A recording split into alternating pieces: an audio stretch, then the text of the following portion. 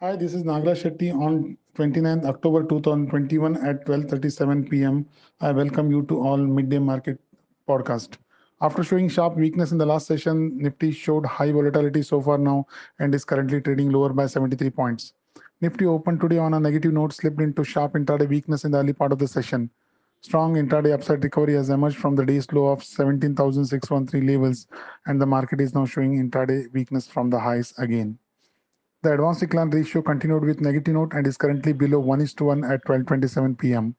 The weakness continued in the overall market bid and the broad market indices like mid cap 100 and small cap 100 of NSE exchange are currently trading in a small positive note.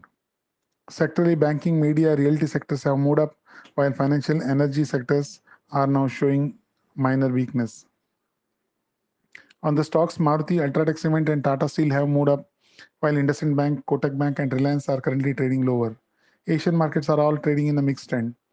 Intraday trend of Nifty is weak amid high volatility, having moved up swiftly from the support of 20-week EMA around 17,600 levels.